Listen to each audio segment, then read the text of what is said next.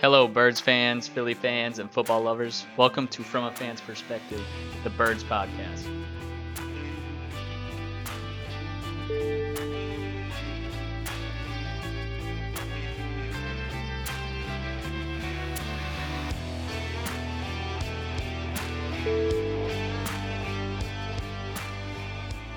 Today, we're going to talk about the first week of the 2019 season.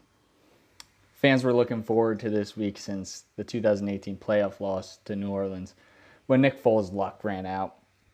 That was a disappointing ending, but it really set the stage for moving on from Nick Foles. So let's start with the expectations leading up to the first game. DeSean Jackson was the excitement throughout Philadelphia. He was back in green. He's going to take this offense to the next level, really spark Carson Wentz's career. The offensive line was touted as one of the best. They also had a feature in the ESPN Body magazine, and it had some interesting and bold poses, which also became part of Talk of the Town leading up to week one. In the draft, they also solidified a little bit of the offensive line with Andre Dillard to fill in for a questionable Jason Peters if he'll make it through the year or not. They felt that he was a good pick to really be the future of Jason Peters. And then we also knew going into training camp, and training camp really solidified it, that Miles Sanders is a true running back in the NFL. And people were really excited about him, even though Jordan Howard was signed in the offseason. Speaking of signings, the Eagles spent the most money of any NFL team in the offseason, spending $372 million on contracts. $225 million of that was guaranteed. That included signing Jordan Howard, Zach Brown, Darren Sproles, Orlando Scandrick, Jason Kelce, Malik Jackson, DeSean Jackson, and Vinny Curry, and then also the big money to Carson Wentz. So they spent a lot of money. It was giving indicators that they were really trying to get back to the Super Bowl and make a run for it. Malik Jackson and Vinny Curry really added to the defensive line rotation that was already strong. Chris Long left. It was a disappointing loss, but we got Vinny Curry back. Tim Jernigan was also back. And the defensive line seemed to be what was going to hold up the defense, because we still knew that we had secondary concerns, especially with Mills starting the season injured. And on August 4th, we got to see the Eagles practice. I was there. The offense looked great. I walked out of there thinking the Eagles have a running back problem, but in a positive way, because they had to cut someone, but there was so much talent that it didn't matter who they cut. They were going to have a good backfield.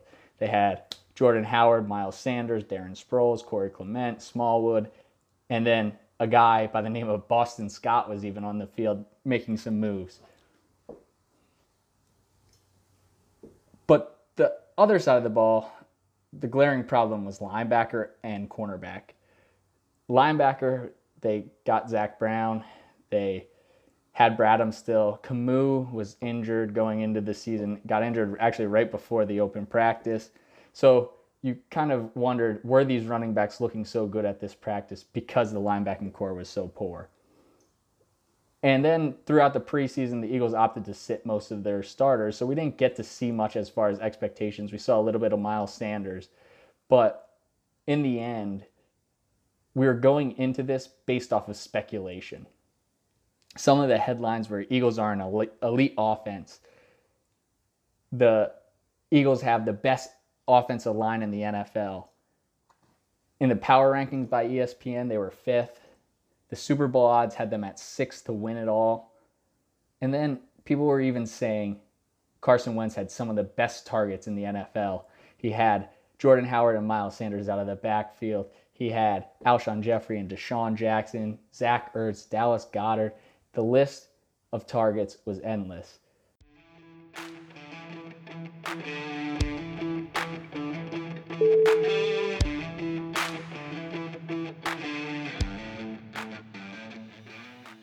Now for September 8th. The The Eagles were expected to breeze by Washington and were favored by 10.5 points. That all faded faster than the Mike Scott tailgate brawl spread on Twitter. As we know, the Eagles win this game 32-27. But what did the Birds do that the Redskins had the lead for almost 3 full quarters? The Redskins offense had their way on their first 3 drives. In these 3 drives, the Eagles secondary made Case Keenum look like Tom Brady. Vernon Davis looked like his 24-year-old self. Terry McLaurin looked like a polished veteran wide receiver in his first NFL career game. The Eagles' defense proved why the Vikings moved on from Sendejo. They continued to lack tackling, especially the corners. Darby looked like he didn't even know where he was playing. The defensive line couldn't get any pressure and were getting pushed around by the Washington offensive line. The Eagles' offense made the Redskins' defense look like the Steel Curtain. They only totaled 57 yards on their first 3 possessions. Their big signing of Jordan Howard in the offseason, he hardly was in the backfield. The tight ends, Dallas Goedert and Zach Ertz, 2 of their best receivers, barely made any impact. Wentz looks rushed and uncomfortable, and Jackson made a few plays, but nothing spectacular. The longest play through the first 3 drives was 11 yards, and that was to Deshaun Jackson. He had more penalty yards than he had receiving yards. The Eagles left 3 points on the field because Doug Peterson elected to go for it on 4th down on the Redskins' 29-yard line when they were only down by 10 in the first quarter. From a fan's perspective, the first 20 minutes of this game was absolutely troublesome. They ended up down 17-0, and the offense was not clicking. Then, finally, the Eagles got their first defensive stop. Thanks to a holding penalty, really. Even on this 3-and-out, they couldn't stop Darius Geis from running the ball for more than 3 yards each carry. But the holding penalty got them to 3-and-out. And then finally, the Eagles had life. After a couple misses and drops by Aguilar and Goddard, the first Wentz to Jackson touchdown occurred. It was a beautiful 51-yard bomb to humble all of the Washington fans. From a fan's perspective, this is what we were waiting for all offseason. Deshaun Jackson running up the sideline, looks up, the ball drops right into his hands, touchdown. The Eagles have life. After that, the Eagles' D was able to step up again and got another 3-and-out. The half ended with the defense getting torched again, though. Timmy Jernigan did get a sack, but it was followed by another 11-yard rush by Darius Geis. And the Redskins kicked a field goal. Going into half, the Eagles were down 20-7. They went into the locker room getting booed for the 2nd straight year at home on opening day.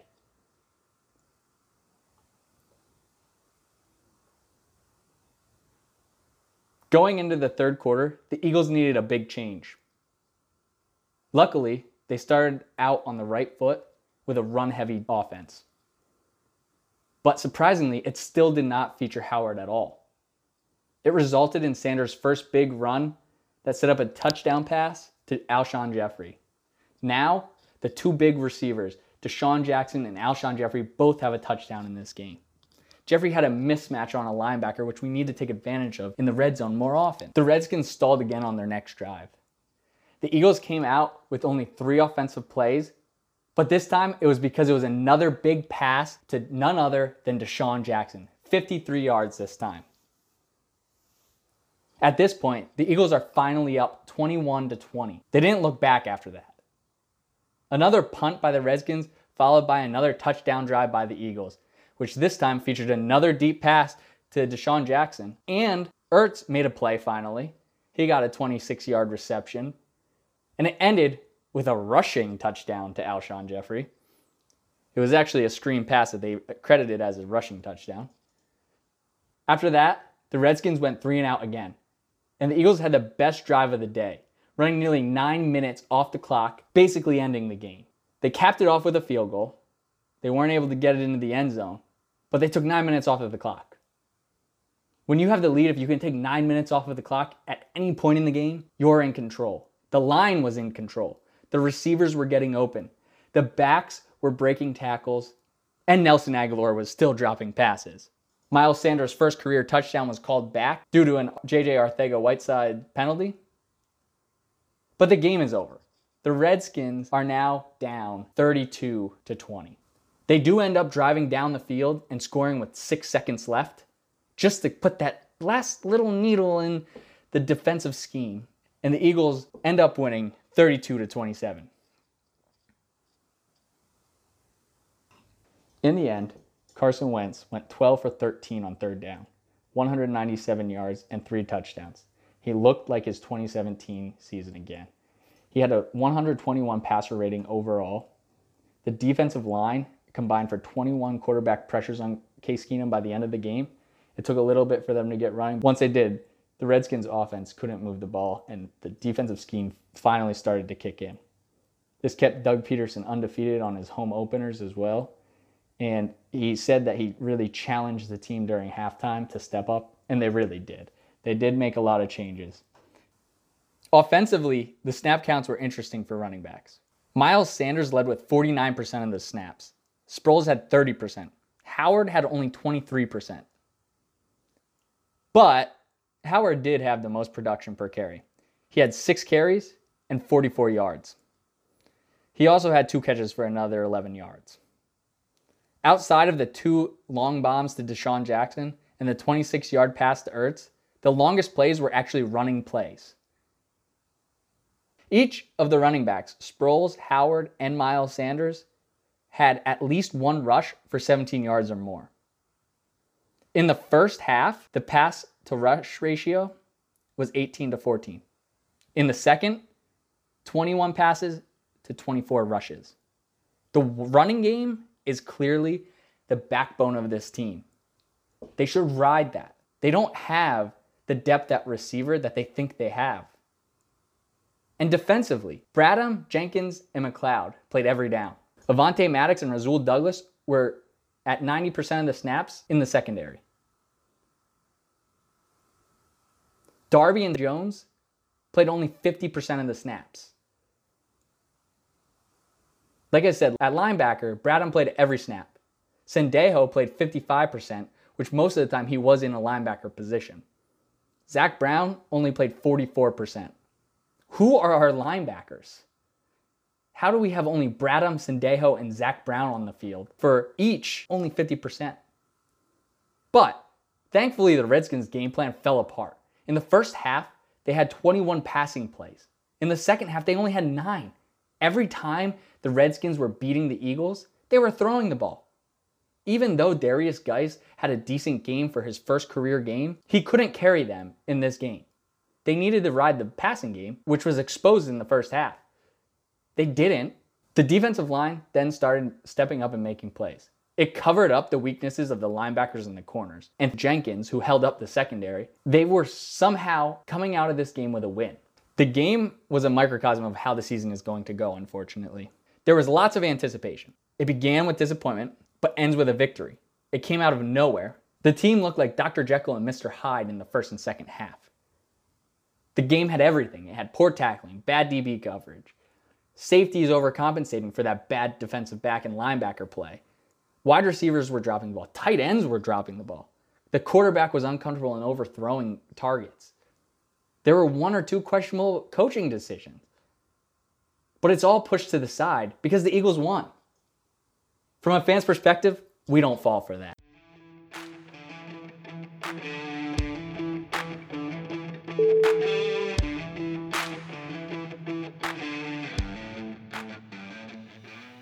When we look at the Washington game, there was a lot that went wrong, and some that went right. At the beginning of the game, the Eagles' offense couldn't get anything going other than a couple runs. In the second quarter, gaining the success was clear. Unless they could get open downfield, they weren't going to win. Deshaun Jackson was able to do this a couple times and break through the coverage. Once that happened, the run game opened up and the secondary backed off. Big runs came from each of the running backs. If you look at the offseason moves, specifically the draft, they have made moves to increase this speed to get open downfield. The Redskins secondary couldn't stop the speed of Deshaun Jackson, but he was doing it alone. They did a great job of covering the mid-range routes, so Goddard and Ertz weren't as effective along with Jeffrey and Aguilar. But with the addition of Jalen Reagor and Marquise Goodwin especially, they will be able to take some of the attention away from Deshaun and get Reagor or Goodwin open. With this additional speed, they'll have 2 streaking receivers, maybe 3 streaking receivers that the secondary will not be able to cover all of. Alshon is still a question mark, no doubt. We don't know what he's going to be doing at this point in the offseason. And I think that's okay, because in the draft, we also got guys like John Hightower and Quez Watkins. While they're not an every down player, they have to develop into that, but they are still going to be able to run the routes in the mid-range in roles to fill the gap that Alshon Jeffrey couldn't fill. And now we have 2 of them. Now, I'm not saying they're Alshon Jeffrey. I'm not saying that they're going to make the great catches that Alshon has had in his career, but they're 2 guys to fill the space and take away some of the attention as well, because they are pretty big targets themselves. They also have some speed. Getting younger, the key is to get that speed. And John Hightower used that speed and that height at Boise State. He went up and get the ball because he might not have been blowing past the coverage every play, but he was able to use his height then when he couldn't run past the coverage. And now Marquise Goodwin, he is also a great complement to Deshaun, not only because he's a speedster that can run down the field side by side with him, but it's because they can be interchangeable parts that will take the wear and tear off of both of them since they're both late in their career. This can preserve them for the playoffs. So in games like the Washington game, we don't need to send Deshaun Jackson down the field every play. We can take him out, put in Marquise Goodwin, and we'll still get the same effect that Deshaun Jackson had. Washington still wouldn't be able to keep up with Marquise Goodwin, the same way they couldn't keep up with Deshaun Jackson. Against a team like Washington, having Jackson, Goodwin, Reagor, and Hightower, with or without Alshon, there is no way that Washington can cover all of them. And then you throw in Goddard and Ertz, there's no way this defense can stop that offensive through the air. On the running side of the ball, we still have our line intact other than Jason Peters. And we drafted guys out of Auburn of Jack Driscoll and Prince. These guys will be able to fill the gaps as they develop, and we still have Andre Dillard. I think that the running backs room is just as strong as last year, even with losing Jordan Howard. We did sign Corey Clement back, and I think that that's a great signing to fill the hole that Jordan Howard made. Corey Clement will help with that change of pace. He's also going to bring that experience that Miles Sanders might not have. Overall, on the skill positions, the offense definitely improved. While we still have the question mark of Jason Peters, he could still return yet. Now, let's talk about the pick that everybody talked about. It's probably the most talked about pick ever in Philadelphia until next year's surprise pick. Jalen Hurts.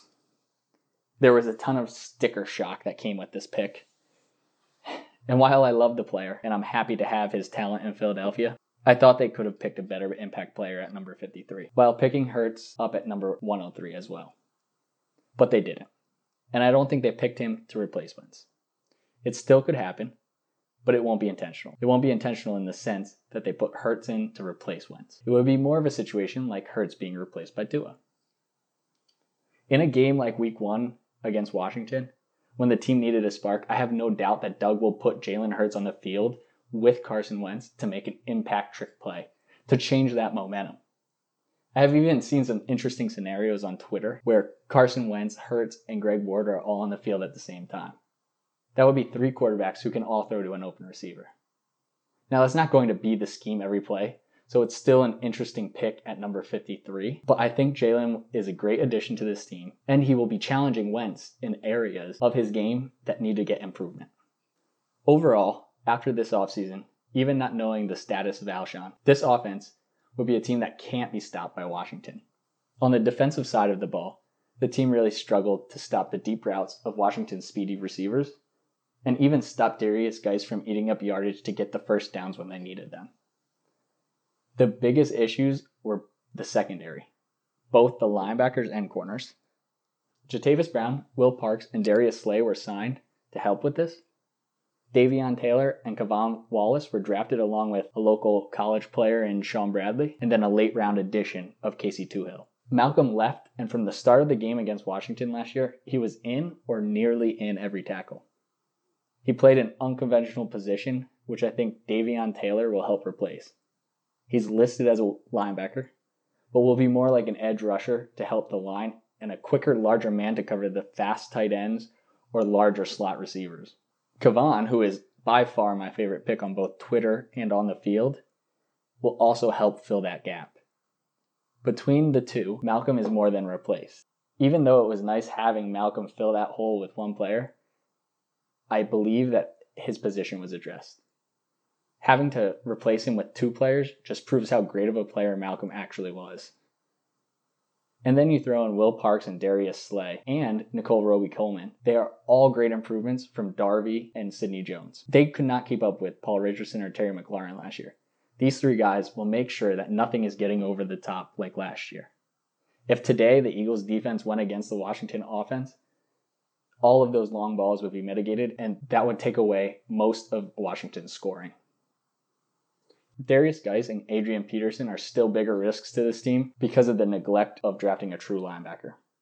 Even though Sean Bradley and Casey Toohill will be big guys to fill the gaps, they will need to be developed into every down players to stop players like Geis and Peterson. On the Washington side, the biggest additions were Ron Rivera and Chase Young in the offseason. Chase scares me to play twice a year, but our line is mostly unchanged with the exception of Peters, who still might be back. Chase will terrorize the NFC East just like he did to Penn State and the rest of the Big Ten. But it's not going to be the Eagles alone. He's going to terrorize everybody. And the Eagles this year are going to get the ball out quicker than they did last year because they have more viable targets. Ron Rivera is a great coach, but Doug does always seem to have a way with him. It may have been Cam Newton, it may have been Carolina, but Doug just seemed to always outsmart him by the end of the game. Both of them take risks, and it always seems to be Ron's don't pay off. Hopefully, that continues in Washington. And I think if they played this game today, the Eagles would easily cover that 10.5 point spread. Not only in the first half, but again in the second half. This is the time that I would normally look to this year's game and discuss my prediction for what the Eagles will do in week 1. We don't know the schedule yet, so we'll skip that for now.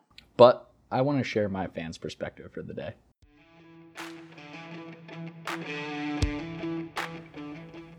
Anyone who is worried about Jalen Hurts, don't be.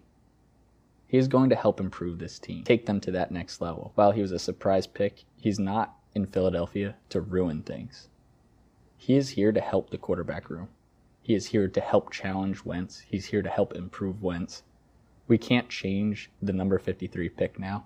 We can't go and get a Denzel Mims. And it was a stretch, in my opinion, to take a backup quarterback in the second round. But imagine if the script was flipped and he went to Dallas or Washington or New England. Would we be happy that his talent was now our opponent? In those cities, he would definitely be the starter in the next couple of years, if not this year. Jalen is here, and he's a talent that will be used to help catapult the offense in certain situations with creativity. He has a work ethic that fits with Wentz and the Super Bowl mindset from 2017. He isn't the problem of this offseason. He could very well be the missing piece. As many have pointed out, the Eagles have needed their backup quarterback in most seasons since 1990.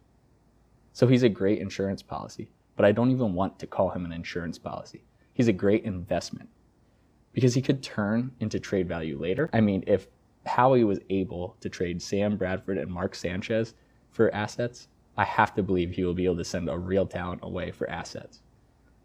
But Jalen isn't a pick to undermine Wentz. It's not a pick that is meant to change the fans' perspective on Wentz. Let's see how this plays out. We're assuming a lot based off of just a selection of a talented guy. And I may be wrong. Who knows? Maybe he does become Wentz's replacement. But wouldn't you rather early on find the guy to replace him than start searching when it's already too late?